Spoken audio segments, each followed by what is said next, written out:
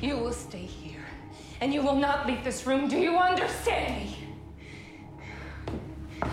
Do you understand me? Yes, Mrs. Oliver. Do you know why God made you pregnant? So that when he kills that baby inside your womb, you will feel a fraction of the pain that you caused us when you tore our children from our arms. Do you understand me?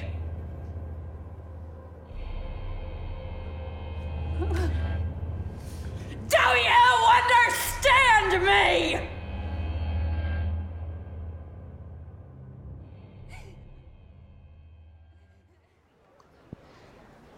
We did it, Offred. And this is the will of God, and we shall rejoice and be glad in it. No one knows the things of God. The world is tilted on its axis. God has granted us a child of our own, Serena. He wants us to be together. It's not your place to guess at the intentions of God.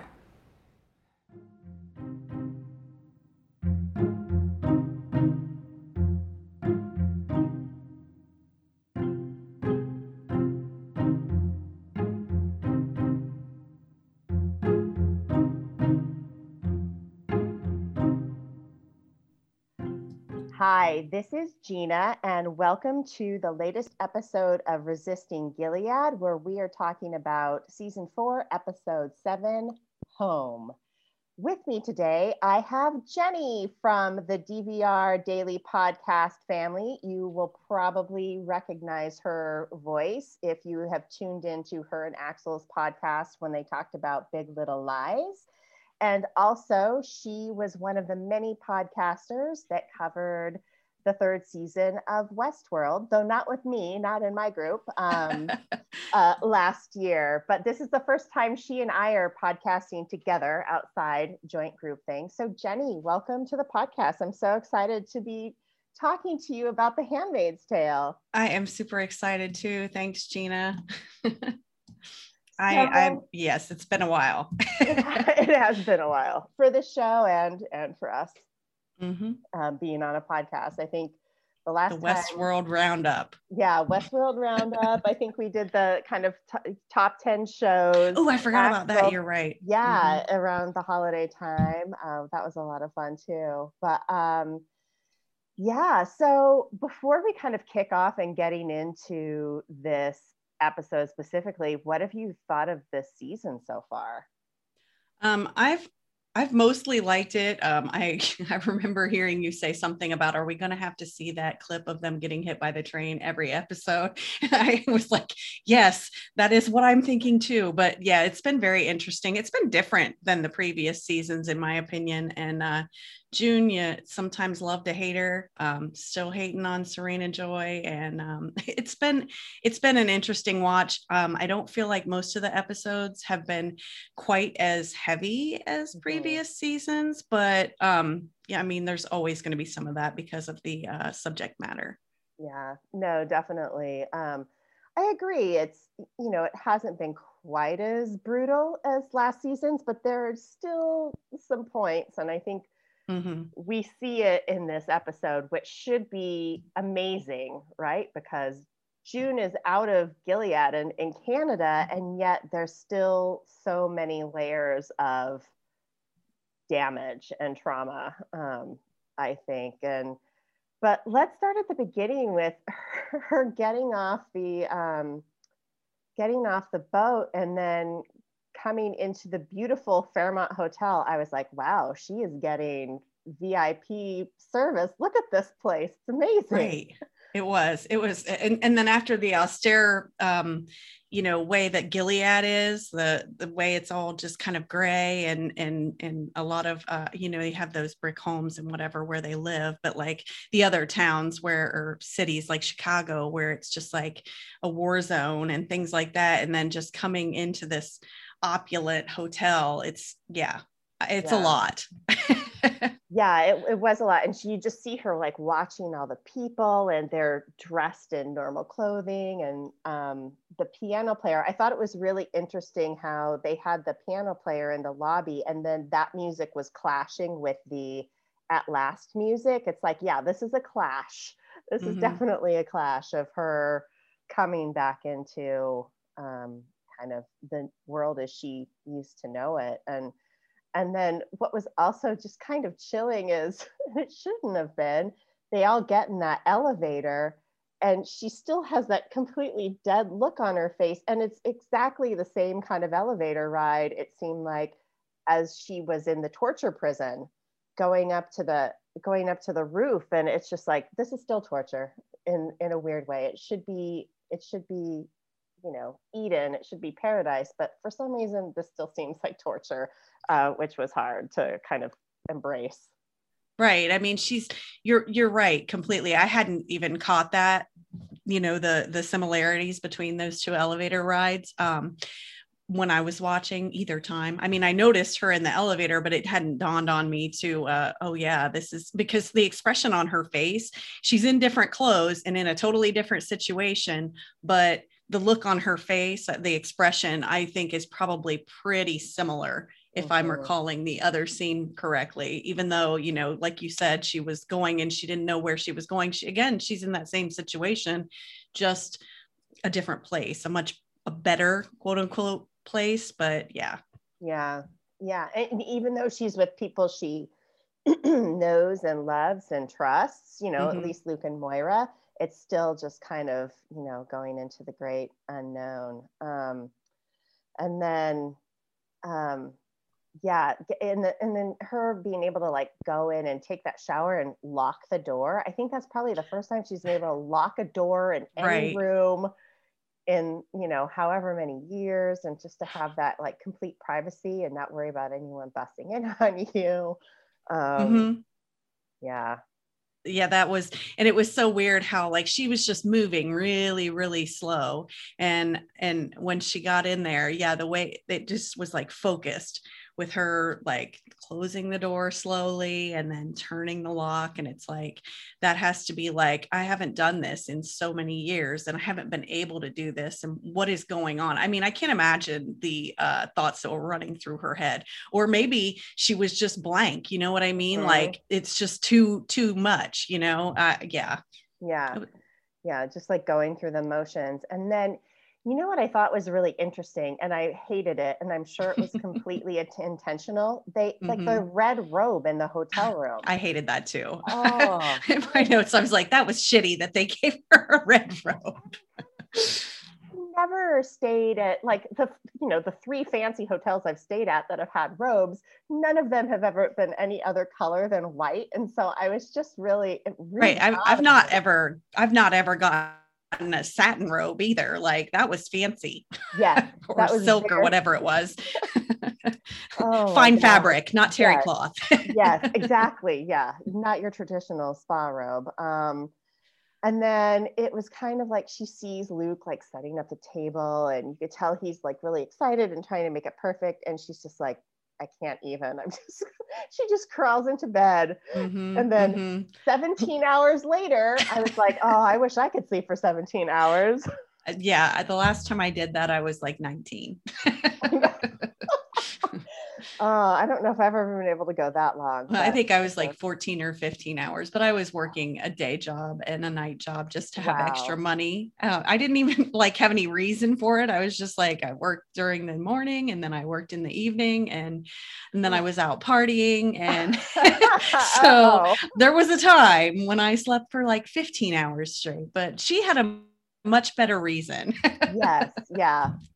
I mean, oh my gosh. I can't even imagine coming out of that type of trauma. And I think the whole time I was watching this, I'm like, would I be acting this way? Like, how would I be acting? I don't know. It's just, I'd like to think I'd be a lot more excited and happy than she seems to be. But I guess, you just can't know. It's, you just can't know, kind of. I mean, I empathize with her, and I mean, she has some happy moments in this episode, especially at the very end, which we'll get to, I'm sure. Oh yeah. But she just seems like she's shell shocked, like it's too much. Like she's glad that she's away from it, but at the same time, her guilt over Hannah and everything else, and it's just hard for her to be excited at that moment. I think there's just too many things going on in her mind.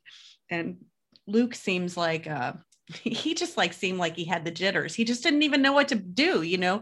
This was totally out of the blue for him too. Like, when Moira was going over to do with the aid team with Una, I'm sure had no idea that when she came back, she was going to be bringing June, She had no idea of that. So like he had no clue this was coming. And it's just like, that's a lot for him too. It's just on the other side of it, Yeah, definitely. And let's talk about them, because I mean, I think this is also kind of very interesting because from everything we know about them, they were very much in love, very happy. They were going to try to start having another baby before all this happened.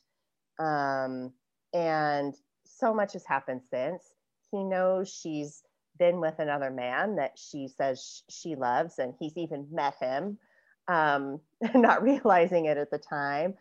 But watching these two try to come back together is pretty crunchy. And I mean, even just starting with the conversation about Hannah in the hotel room, she tells him the part of the story that will make him feel better, but she doesn't tell him the most recent part. And right. I mean, what do you think of that? Because she told Moira the truth, which that's something else. She's able to tell Moira the truth, but she's not able to tell Luke the truth. And how soon is it before Moira and Luke compare notes? I mean, right. So I don't, the last episode when she was like having all the flashbacks with her past, that was just last episode, right? When she was having all the flashbacks with Luke and Moira and stuff. Like it put some complications in there as far as what we think and know of June and Luke, and June and Moira. I mean, and Moira and Luke, I mean, they seem to be doing great now, but they did seem very much in love and that they wanted all those things. And it's just super awkward now. And I feel like she, with that whole expectation where she was blaming herself for not being able to bring Hannah back. And I think that's why she told Moira, because, when she was trying to take the lifeboat and leave so she could go back to Hannah, and you tricked me into leaving her there, and I shouldn't have left her there. And she feels this immense guilt for some reason. And maybe it's related to the fact that Luke's ex-wife couldn't have a baby or whatever, and her expectation that if she doesn't give him children, that he's not going to want to be with her. I'm not sure, but there's something there. And I was not at all surprised that she didn't tell him that last part, because she just wanted to give him the feel good part of it, which was, and she didn't even like finish out how that feel good part ended, when Hannah was ripped away from her that time too. And then, it's like she only told him the happy ending stuff because that's what she feels like he can take. Because she told Moira, I know what he can take. And it's weird. I don't know what to think about them. Well, it is weird. And the whole idea of what he can take, because we'll get to that scene later on, that was just like, what the fuck is this? But I did think it was really nice the way, she was talking to Mark Tuello, and Luke's like, I want to take June home to our daughter, which I thought that was very nice, that he's basically accepted Nicole as his own at this point. Right. And she had a nice smile on her face there, which I thought that was, I think that shows a lot from him anyway, that he's like, hey, because at first he didn't really want to have anything to do with that kid. He was just like, what is this? Why is this baby here? And why are you putting this on me? Yeah. Yeah. And then they go home. It's, brick houses for some reason. It's definitely a far cry from any of the previous brick mansions she's been living in. But, it's so, there seems to be a theme because their apartment building was very brick. And I mean, a lot of the stuff on the East Coast was built in brick. But I just thought, oh, this is such a cute little house. And, they might not have ever had this if they stayed in, if they were still in Massachusetts. Right. But super cute. Emily's there with Nicole. And I know Alexis Bledel is a tiny person, but she just looks so tiny compared to that baby. Like that baby was huge. I was just like, are you sure you can hold that baby? She is a little tiny thing. And little Nicole, she just got a big old baby head, like it just makes her, she's just, yes, it like took up Alexis or Emily's whole torso to hold the baby. Wow. Like yeah, I was kind of hoping for I kind of wish she hadn't been holding the baby because I would have liked to see those two hug or something. It seemed like a very I don't know, the levels of reunion. I don't know. It seemed a little off to me. Like I wanted to see more between those two. But, yeah, there was like a strange look on her face when she saw Emily. I couldn't really decipher what that look was about, but it was odd. Yeah, it was odd. Maybe she was having some regrets that she didn't go with her that time. I don't know. Because she's out now without Hannah anyway. So it's, she still kind of ended up in the same scenario, just much later with much, kind of a ton more happening to her in that time. And I think it would have been kind of a simpler time for her to, she would have come out without having gotten the kids out, but she also would have come out, not having kind of Hannah removed and moved somewhere she didn't know. Her handmaid friends would still be alive. There's, I think, so much more that wouldn't have happened to her. She never would have had to kill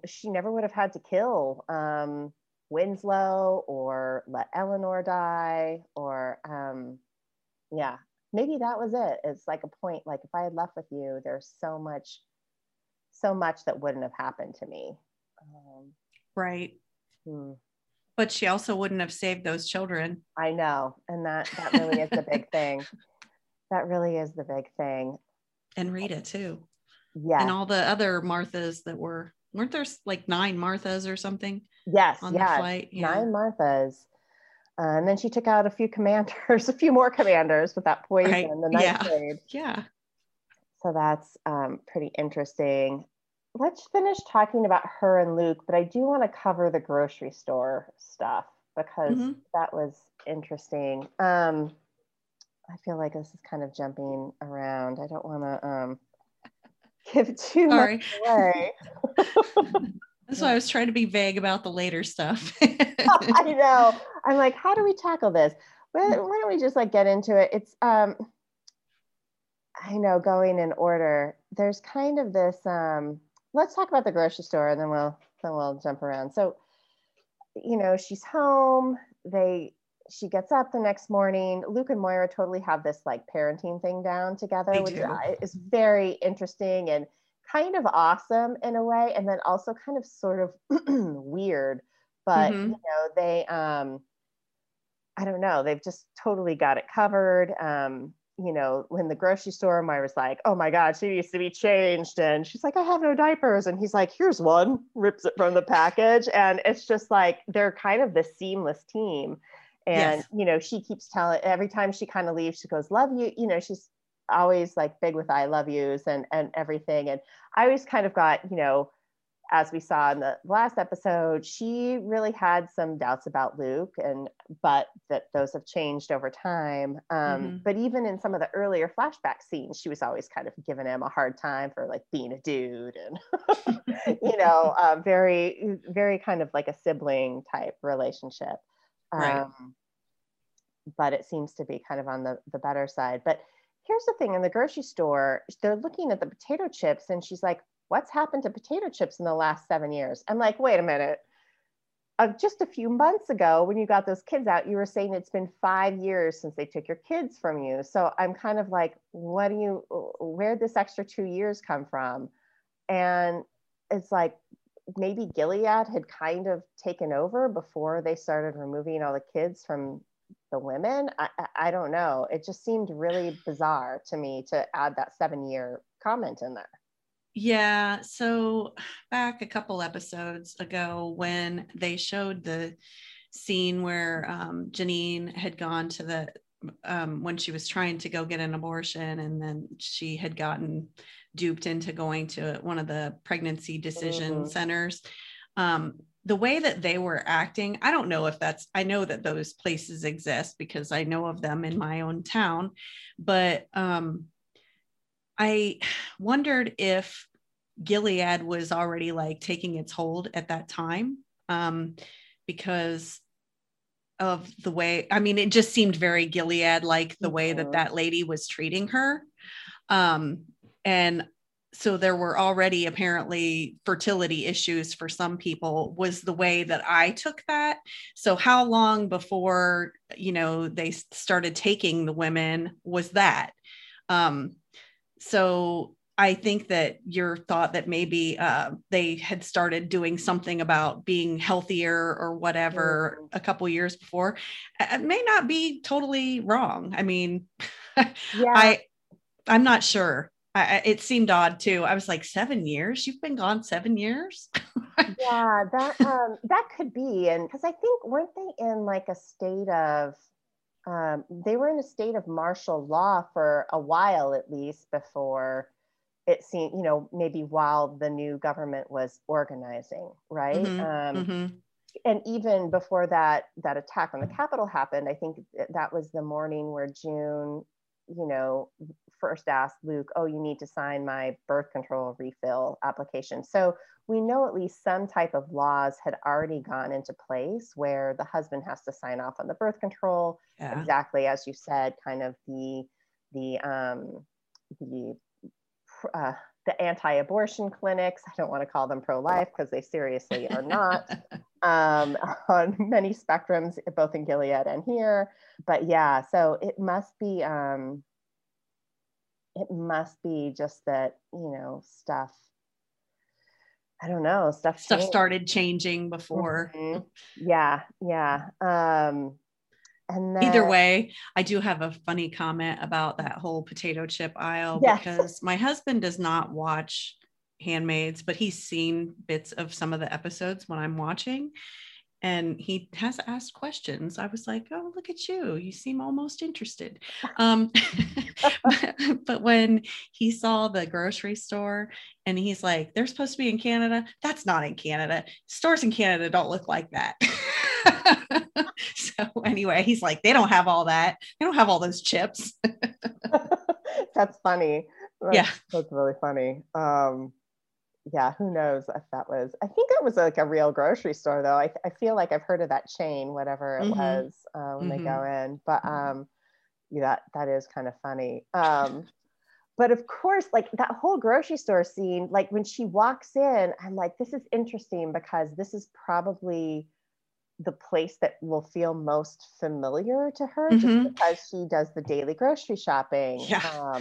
It definitely brought back all her trips to the grocery store in Gilead right as soon as she walked in the store. Yeah. To me. And which is kind of like, for the most part, a happier place for her, I think, because at least you get to see your friends at the grocery store and get to socialize, except for, that one time that, of Matthew was shot in there when she went crazy on Janine, but well, with a weird eye assist from June, but yeah, it was just like, oh, this is great. And then as soon as she was going to take that bag of potato chips, I'm like, oh crap, she's going to see Alma on the other side. And of course that's when her PTSD flashbacks start, and she sees Alma.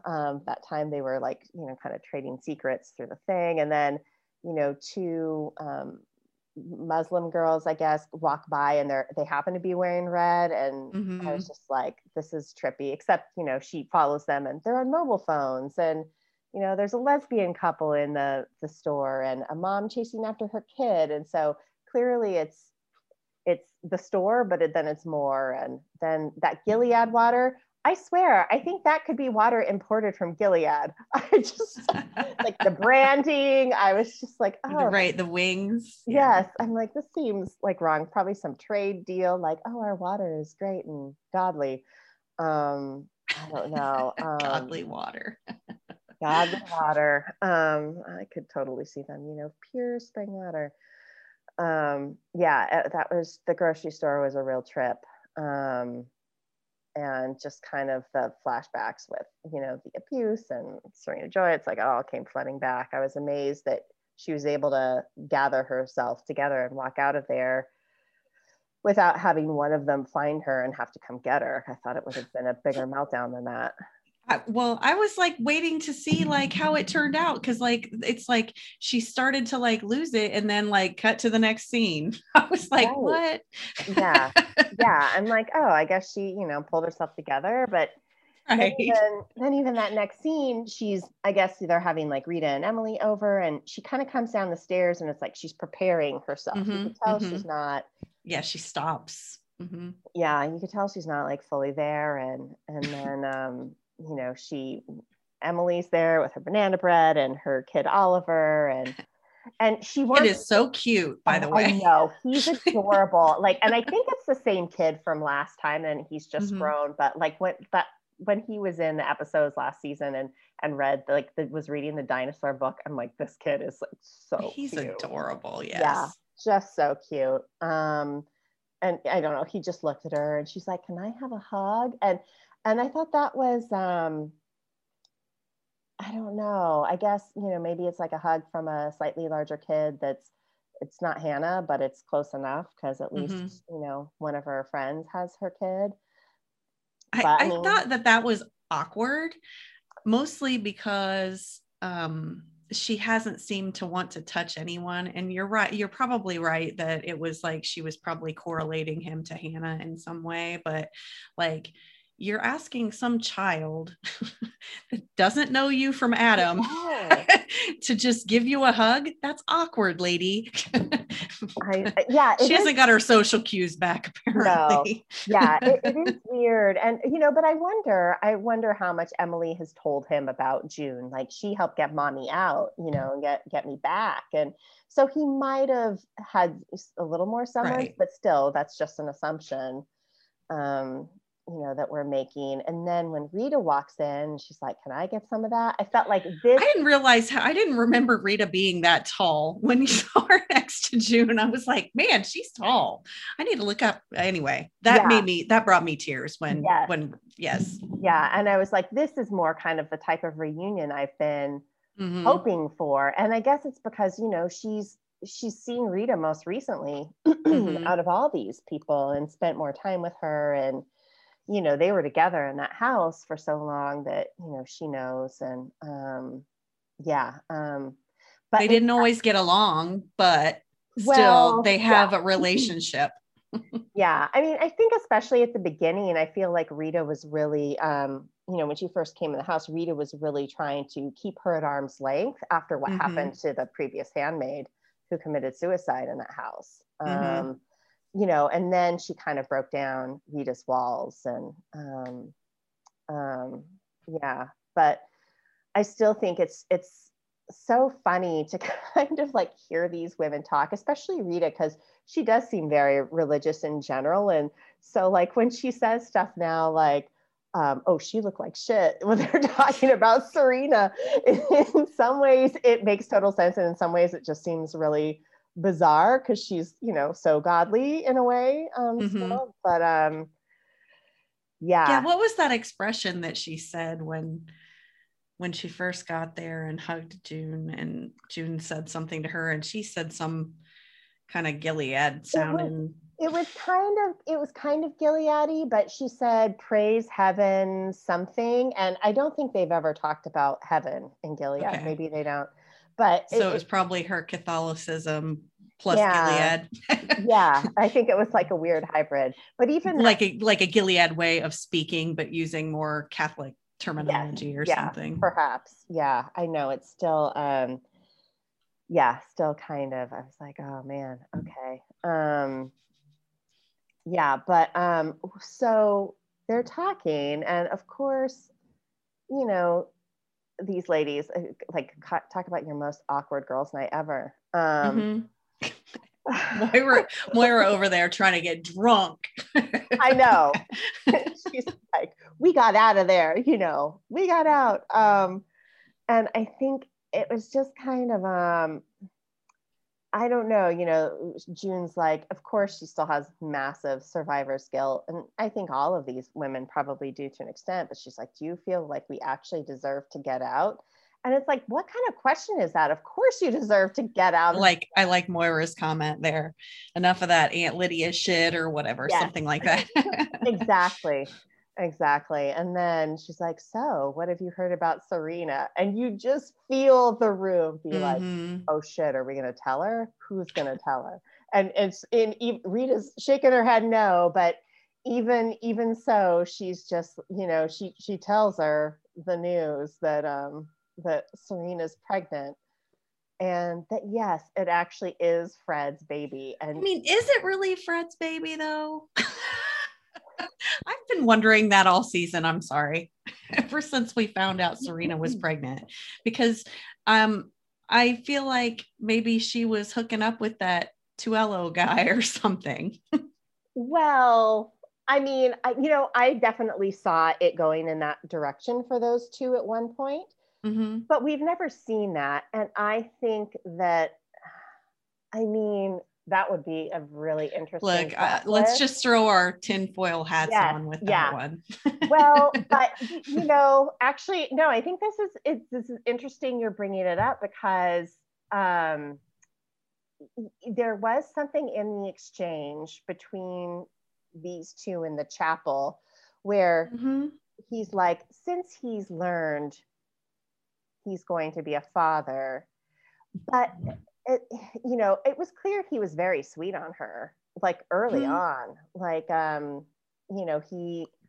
something about her that he likes. I mean, she's pretty for sure, and he knows that she's smart because he probably read her book that she wrote before, and wants her as like an ally against the Americans. But it wouldn't necessarily surprise me if they had kind of hooked up at some point. I would have thought we might have seen it, but right. But why does he want her to get Fred to cooperate? Just to be allied against who? Gilead? And then what does he need help with? Because he's like, it'll help us both. Yeah. What does he need help with? I don't understand. So I had wondered earlier if it might be his baby, but like every bit of his part in this episode, pretty much, other than taking June to see Serena later in the episode, I'm just like, and that really could have been too. I'm like, he seems like he's got some motive underneath the surface, like that I don't understand what that motive is. So maybe if you do understand the motive, you can explain it to me. I don't understand the motive. And I think that I was even kind of thinking, I want background on this guy. I would love to see, and I doubt we'll get it this season because the episodes are shorter. They're only doing 10 of them. But I feel like we need a Mark Tuello flashback episode to what his life was like before, because he's a very interesting character in the way he talks about how his home was taken from him, how the homes were taken from these kids that June got out. And, it makes you wonder who he left behind, mother, sister, daughter, wife, whoever it is, the weird affinity towards Serena Joy, now this very strained relationship they have that, you're right, it's more than just feeling, it seems like there's something more there than him just feeling duped by her, that she's pregnant, she actually was able to get pregnant. Is it Fred's? Is it this guy's? We don't know. And, but she, he knows that she turned on Fred, and it's, I don't know. It's really interesting how he got so sucked into her. And we'll talk about this at the very end too, because I think the whole last scene of this episode was super interesting. But in some ways, it seems like he's getting very sucked in with June too. And, he's like, it's incredible. You got these kids out. He's flabbergasted to put out a really kind of old term, and in awe. And I'm just kind of thinking, who is this guy? Because he seems very pliable in a way. Like, it almost seems like he's so pliable. It's surprising he didn't go along with the Gilead stuff, because he seems kind of easily swayed in a strange way by both these women. That's true. So it's it's kind of interesting, but yeah. And then I'm kind of surprised. I mean, God, what hour in the morning was it? June calls him and says, I want to see Serena Joy now. It had to be like probably 3 o'clock in the morning or something crazy. And why is he like, why didn't he just send her someone? Why did he like go himself? And he does seem to be trying, like in his interviews with June, I feel like he's trying to keep it more business than he allowed it to be with Serena Joy originally. But yeah, I don't understand that guy. Yeah, there's something weird about him. I like him. Like, I don't know. I never watched Parenthood. Axel talks about it, but I guess I actually did. It's a really good show. Yeah. But I like this guy's face. Like, I don't know. It's just like a different face from the few dudes that we see in this show. And I'm like, he just seems very, I don't know, welcoming. But maybe that's part of the problem. I don't know. There is kind of something slightly off about him, for sure. The look on June's face when she finds out Serena is pregnant is pretty priceless. And even that, well, fuck her, she says, just I don't buy it. Like, no.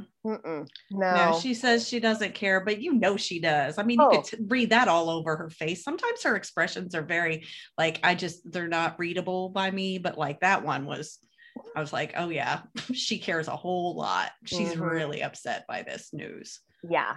And so let's talk about this crazy scene. I prayed for this chance. And I humbly thank the Lord for your visit. You would.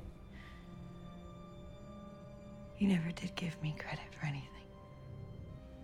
I believe that the Lord brought you here so that I could make amends. I brought myself here so that I could tell you how much I hate you. You don't deserve to make amends to anyone. The only thing that you deserve is a life full of suffering and shame. You have destroyed my life, my family, my friends, my country, and my child. It's interesting because I watched some of like the little extras that they do, and they're doing this thing this season called One Burning Question. And they talked about Serena Joy's Endgame, and it was both the actor that plays Nick and the actor that plays Mark Tuello. Sam and Max are their real names, but both of them were saying this is the best scene in the whole season. And a lot of people have been talking about this, and I don't know, what do you think about this scene? Okay, it just was mind-boggling. Like, I couldn't believe that. I mean, I guess, yeah, I can. So first of all, I think I said in my notes that I found it was so unbelievable yet totally believable that June wanted to go see Serena, and then Serena like doing all the begging and whatever, but that's just her narcissistic self looking out for number one, as she always does.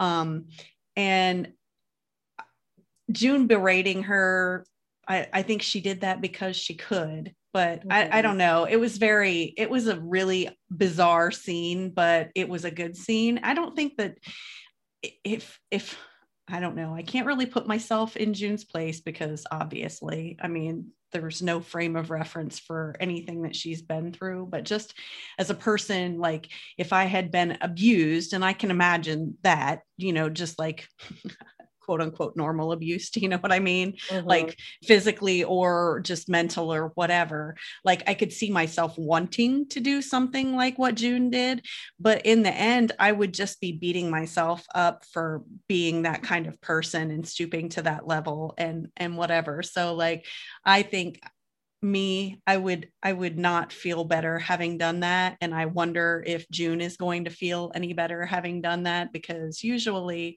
when you're trying to get like vengeance or revenge or whatever, you think it's going to be so good.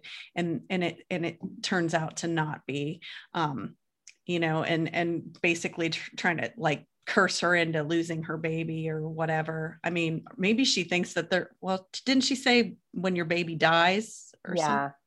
So yeah, I was like thinking, yeah. So it was a lot.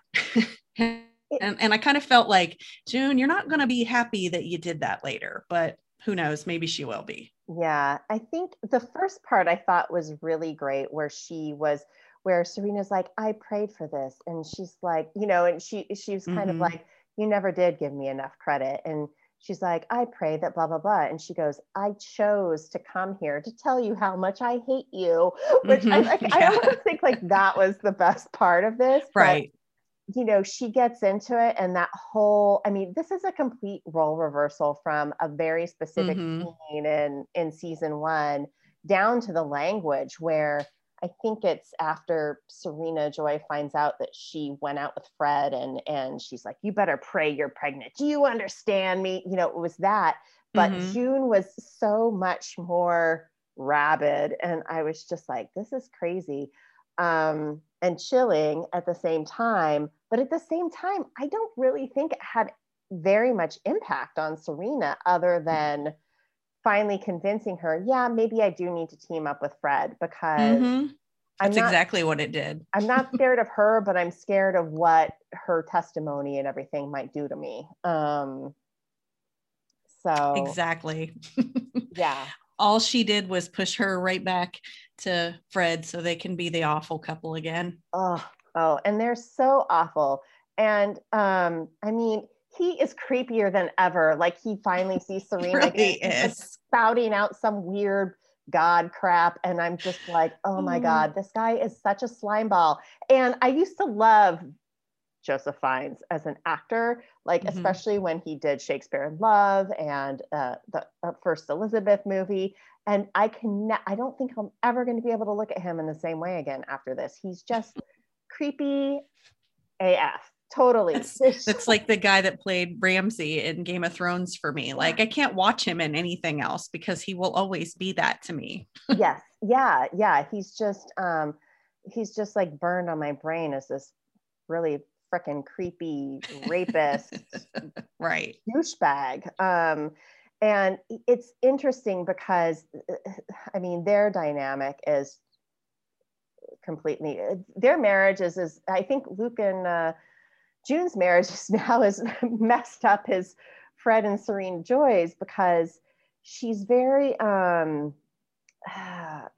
she kind of goes into the first time, like, this is my pregnancy, my life, my choices. I'm like, oh yeah, lady, now you're all in for like women and their babies and everything when you've like basically ripped kids, you've been ripping kids away from their moms, for the past 5 years. And, she's just such a hypocrite. But she also says something to him after he's like, oh, this is God's miracle, blah, blah, blah. She's like, you can't pretend to know the things of God. And that was something. Don't speak for God. Yeah. And that reminded me also of this line that June said to her when she was going into the false labor and, she like prayed over June's belly. And she's like, you don't know the things of God or something. It was like, Mm-hmm. it wasn't the exact phrasing, but it was very similar. And I thought, Mm-hmm. oh, now that she's a pregnant woman, all of a sudden she understands this, you know. I don't know. She's just, these two together are just so gross. Mm-hmm. He's creepy. She's bitchier than ever. I mean, sure, maybe it's pregnancy hormones, but like the way she was treating Mark, just like her ire at Fred, the only one that she's, you know, pretends to be, I don't know, scared of is June, which I don't buy that for a minute. I think, I mean, honestly, like June said all that stuff to her. I don't know. I probably just would have went full out physical attack on Serena. Like, I am shocked that they left her alone with her. Are you kidding me? Right, Like, I right. would just be like, let me get in a few good punches. At least Luke had the decency to do that the first time he met Fred. Just like, those two are so gross. And now they're going to team up and we'll see how that goes. But Mm-hmm. so I don't know. I guess what's left to talk about Moira and Una, the weird scene between Luke and June, and then the last speech. But Mm-hmm. maybe let's talk about Moira and Una first. So you probably listened to the last pod where I wasn't necessarily a Una fan. Right. But And I wasn't either. I did like her better in this episode, but I have too. different feelings about the scene than you do. Oh, okay. So I was like, okay, you know, she seemed a little more humbled. Moira does seem to really be into her, and we want Moira to be happy, That's true. especially after, you know, Odette. I really like that character was only in one episode, but I kind of fell in love with her during that. You know, at least they did acknowledge that June is being viewed as an amazing intelligence asset, which was my point last podcast. I'm like, dude, she's valuable. She's really valuable. You want to bring her back. Like, it might Right. be worth risking it. And it sounds like it actually was. They're not completely shut down. They can't do the work they were doing, but they're not completely out of business at this point. So, but I would love to hear your take on this scene. Okay. So I have to concede that Moira probably was at least supposed to be semi-drunk or at least tipsy, but because of the way she was acting in the scene with the women sitting there drinking and talking about Serena and whatever else. But I don't think that it's a good look for anybody to be begging anybody to take them back. And it just was it made her look kind of pathetic to me, Moira, and it made me sad for her because I was like, you're better than that. Don't beg her to take you back. But and I mean, part of that probably was because I kind of felt this similarly to how you felt last episode about Una, because she just seemed like cold and whatever. So I don't know. I do want Moira to be happy.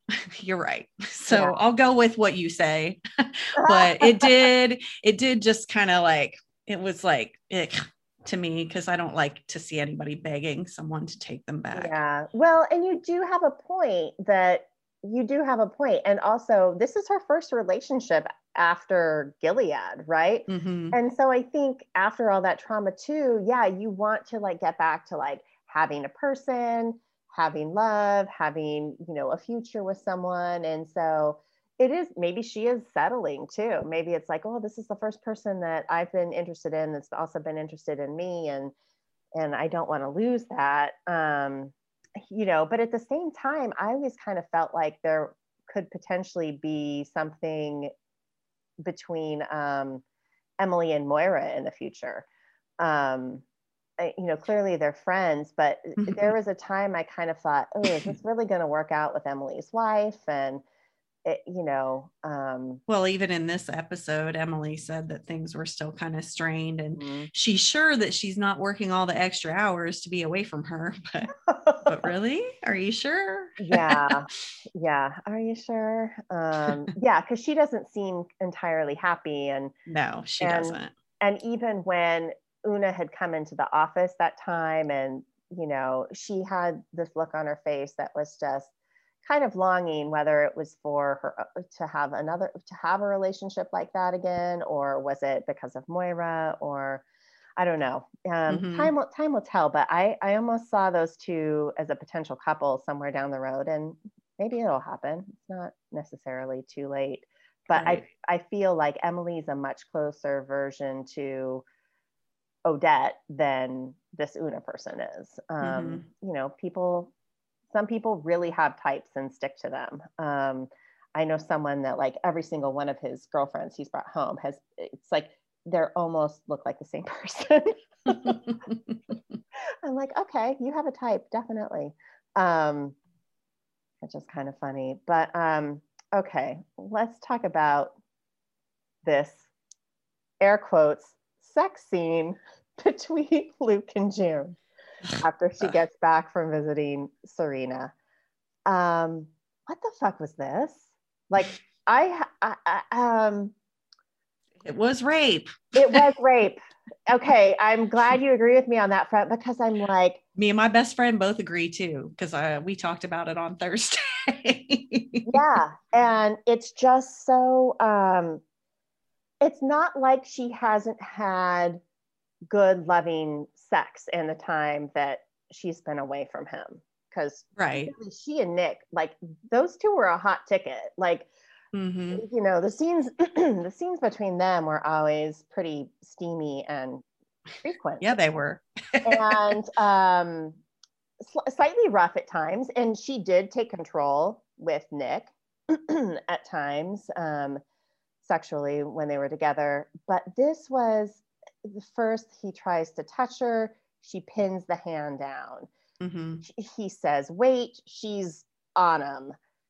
And then she covers his mouth, and Yeah. it's so detached. It's like she is just there to get herself off. And Mm-hmm. I don't think he got himself off. I think it was really just, I have never seen a sex scene like this with a woman in control and, yeah, basically raping the guy. It's her husband, but at the same time, that rape is rape, and it can still happen when you're married. But this blew my mind. I was just like, holy shit. Yeah. In the earlier scene when he tried kissing her and she was kissing him back when they were in the kitchen, and it was super, super awkward. To me, that seemed like kind of skeevy on Luke's part. Because I'm like, dude, I know she's been gone for a long time and you love her, and like you've probably been abstinent. But you know, she's been a sex slave. She's been like used and abused and tortured and everything else. Like, you need to give her a little bit of time to acclimate, because like it was clear through almost the whole episode that they were very uncomfortable in each other's company. And but he did seem more like he expected it to fall back into place. Yes. Yeah. Which I'm like, dude, you've heard the stories. You escaped with a woman that didn't talk for who knows how long. Mm-hmm.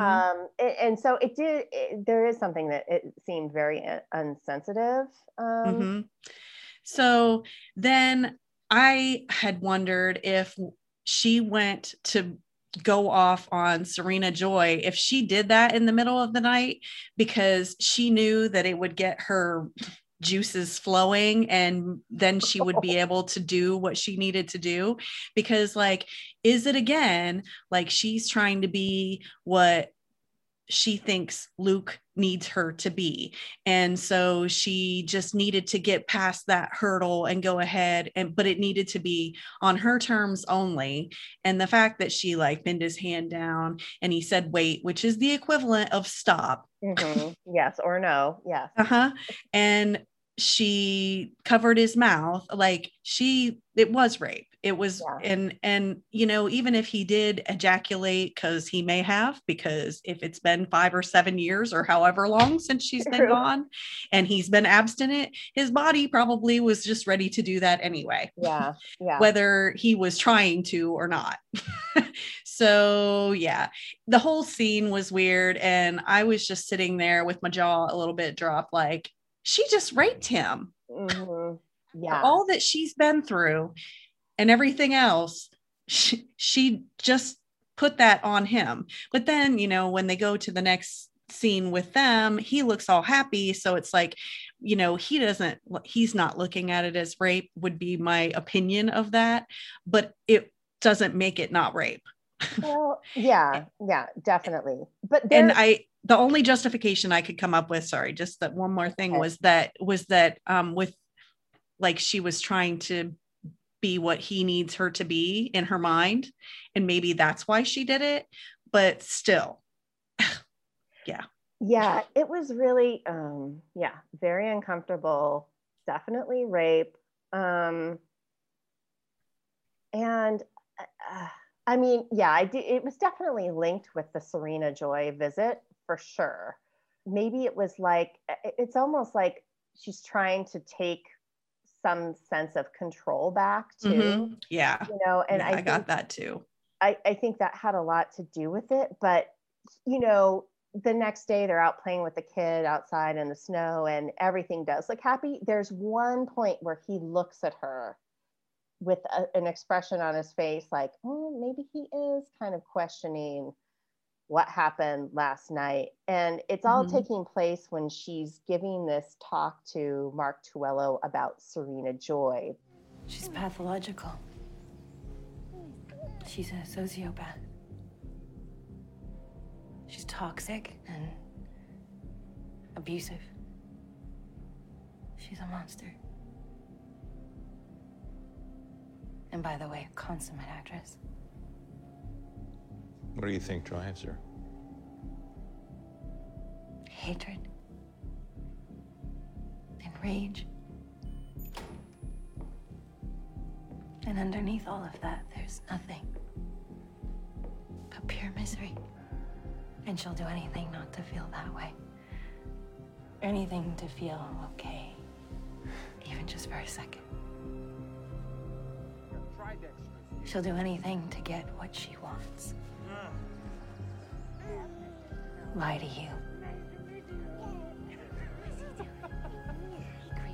Hurt you. Rape you. So if you feel yourself getting sucked in by her, run.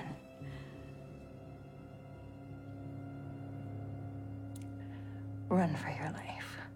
When she said she rapes, I was like, you just raped him. Exactly. Which makes me wonder, was she talking just about Serena Joy? Because this could all be about her as well. She sucks you in, and if she starts sucking you in, you better run for your life. It's like, okay, we've seen earlier this episode, June kind of become Aunt Lydia at times in her authority and decision making and things like that, and put Lydia in her place for a few minutes. She's done the same with Serena, but now it seems like she even embodies more of Serena. Just like it was interchangeable. Okay, she's talking about Serena Joy, but she could just as easily be talking about herself at this point. And the way she behaved in some of the episodes last season, I felt like she had taken on a lot of Serena Joy's personality traits too. I mean, this has been developing over time. Oh, well, yeah. I mean, but you know, you can become conditioned by your environment. Right? Yes, you do. And so it's Aunt Lydia's influence, it's Serena Joy's influence, it's Fred's influence, Lawrence's influence. You know, it's kind of, she's learned by example from Serena Joy and Aunt Lydia, and then she's kind of learned to spar with and manipulate the men, because that's what you have to do to survive in some ways. And it's so interesting. It's more about manipulating the men, and it's more about like just really banging horns with the women. Like, you know, it's kind of like, I feel like it's like a big game wildlife, more kind of the bucks with horns sparring is actually the women in this movie, in the show. Yeah, she called Serena Joy pathological, but June is definitely becoming pathological in her own in her own actions. And they both have a real single-mindedness that I kind of find disturbing. When I started this season, I only did a rewatch of just the last episode of last season. Lord, I forgot how much that episode had me crying. But in the part when she's holding the gun on the Martha that tries to take the little girl back toward the beginning of the episode, and then she's like pointing the gun at the little kid, and then she, Commander Lawrence wants the gun back and she won't give it to him, and she's like, I'm in charge. And that was all like her single-mindedness, the way that she's just like got her focus on that one thing. And it's like, I mean, it's always had the overarching thing of getting Hannah back too, but that's like the bigger picture. And then this is the small focus that is the path that I'm on right now. And we have to get to the end of this by any means necessary. And that's how Serena Joy is all the time too, by any means necessary. That's why she put June with Nick. Yeah. So it's very convoluted, and yet at the same time it just is all going to the same direction. Do you know what I mean? It's like, ugh, you guys are all a bunch of crazy people. Well, and that's even, it's just interesting how the whole Gilead thing has changed people in general, and definitely June, but I think also, when they showed up at that place in Chicago, and that guy, Steven, automatically assumes that they're going to sleep with him for trade, treats him the same way. I'm just like, wow, look at what's happened to all these people. Even the ones that haven't been sucked into Gilead have just become lesser. They've just really become lesser, and it's tragic. And then you kind of think about some of the countries that are warring around the world, and it's like, yeah, this is how you break down people. This is why people become refugees, because they need to get the hell out of Dodge. But yeah, it's interesting. So let's theorize a little, or talk about what we think is going to happen. So my big question for the last few episodes has been, do you think Janine is still alive? So I want Janine to be alive, so I'm going to say yes. Yeah. I do not know, obviously. I'm hopeful. But I mean, she very well could be gone. I just don't want her to go out like that. You didn't see it on screen. It didn't happen. Right. Exactly. Yeah. I still think she's out there. I'm hoping that she's out there. But I do have concerns about her future if she's still alive. I'm afraid she'll get sucked back into Gilead somehow and end up back with Aunt Lydia, and be used against June somehow. So that's yes, your theory on that I found very interesting. I was like, ooh, that would suck so bad, but I could really see that happening. Yeah. I really liked it when you was that last week or the week before when you talked about that. I can't remember. I think it was last week. Yeah, it was last week. Yes, because you were by yourself last week and you were like, I'm going to do some theorizing. But I totally agree. I think that would be a really good way to bring her back for the series, and it would make a lot of sense with the way the stories tend to go.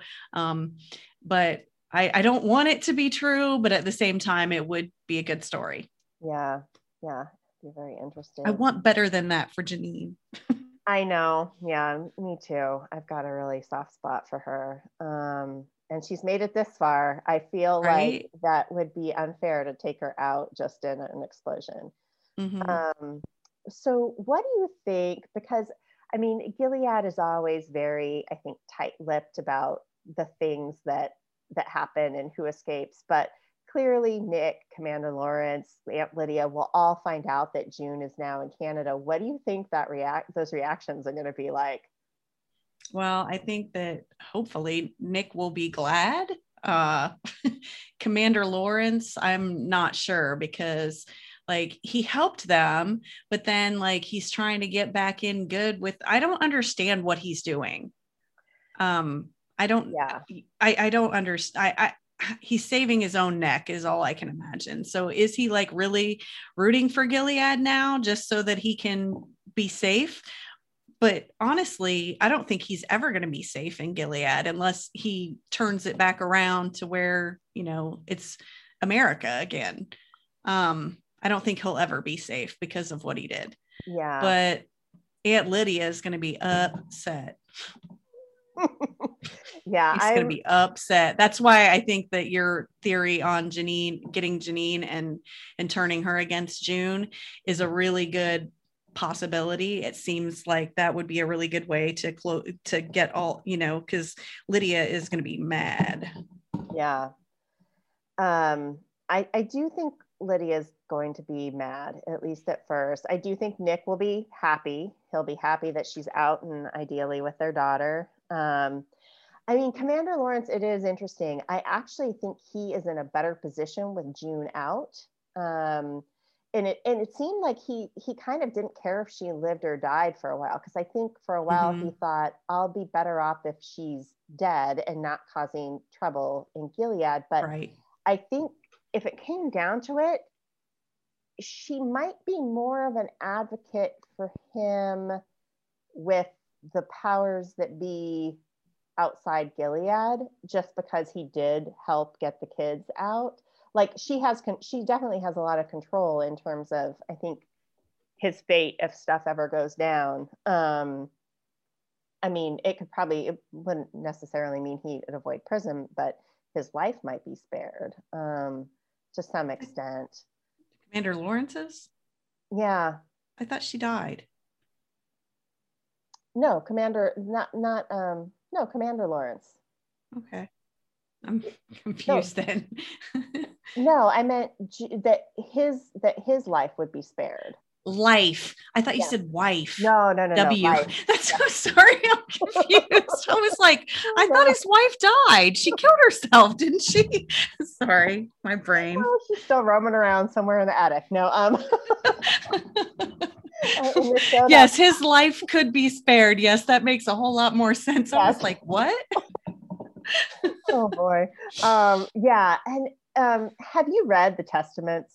I have not. I need to read these books. It's the first book, honestly, it's all the first season pretty much. I do feel like Fred and Serena are somewhat older and a little different. Fred is not as disgusting in the book. Serena might be more so, but the second book is interesting, and they've already started kind of like laddering into what that will be, because it does focus on 3 characters specifically that we all are aware of. I won't kind of give it up, but it'll be interesting to see. I do think Aunt Lydia is going to be pretty pissed at first, but I also think part of her is going to be proud in a really weird way. Yes, I agree. Yeah, that one of her girls made it out. I think she does have pride in June, but she tries to stifle that in herself, because that's like the old part of her from her previous life, is proud of June, and she doesn't want to let, she like keeps that squashed down, but like you can see it in her face sometimes when she's alone or whatever. But I agree. I think that she will have some proud moments, but on the surface, she'll just be angry because she has to keep up with her, the job she stole back. Yes. Yeah, they failed at getting her back. And so that'll be interesting to see kind of the repercussions that has, both for Nick and Commander Lawrence and for Aunt Lydia, kind of a prized handmaid that they'd probably rather see dead as a whole, is now out and alive. And we'll see. We'll have to see what happens next. This is, I was talking to Andy Theobald, who just started watching The Handmaid's Tale like a month or so ago. Yes, I think you mentioned that to me a while back. And he's finally caught up with this season and was on the farm, and he's like, oh yeah, now I've listened to the podcast, and yeah, the farm is definitely not that way, the farm he lives on and manages.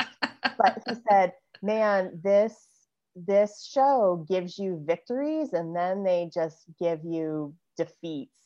Actually, I want to pull up exactly what he said because I thought it was so on, and I thought, oh, this is specifically this episode. He says, I figured I was going to be in for some pain and suffering soon. The show never allows victories to last for long. And I said, yep, that's the ultimate way to describe episode 7, because this should be a huge victory. And yet there is so much suffering in this episode. Yeah, but I mean, we'll see what's coming next. It's I'm really curious to know if we're going to find out the fate of Serena Joy and Fred this season, what happens there. And yeah, I'm curious kind of what's happening, what the repercussions back in Gilead are. But I mean, we've been pretty firmly planted outside Gilead the last couple episodes, which is a very interesting shift too. Yeah, when you asked the question about Commander Lawrence and Nick and Aunt Lydia, I was like, we haven't seen them in a while. Yeah, because this episode was completely in Canada, and then other than the flashbacks, oh my gosh, sorry, my phone I thought I silenced it, but it is being noisy. I'm like, someone stop wants texting you, me. My best friend is texting me. I'm like, stop it. Anyway, the whole episodes, this one was in Canada and the previous one was on the milk truck in Chicago, or no, the milk truck was, yeah, they had some in Gilead in that episode. Yeah, it was last episode was on the boat, on the boat. So we haven't seen them in a few. Yeah, in a bit. So anything else to add before we close down? Honestly, I already closed my notes. I think that we've covered most of it. All right. Yeah. Oh, you did have one more question about June loving Nick more than she loves Luke. Yes.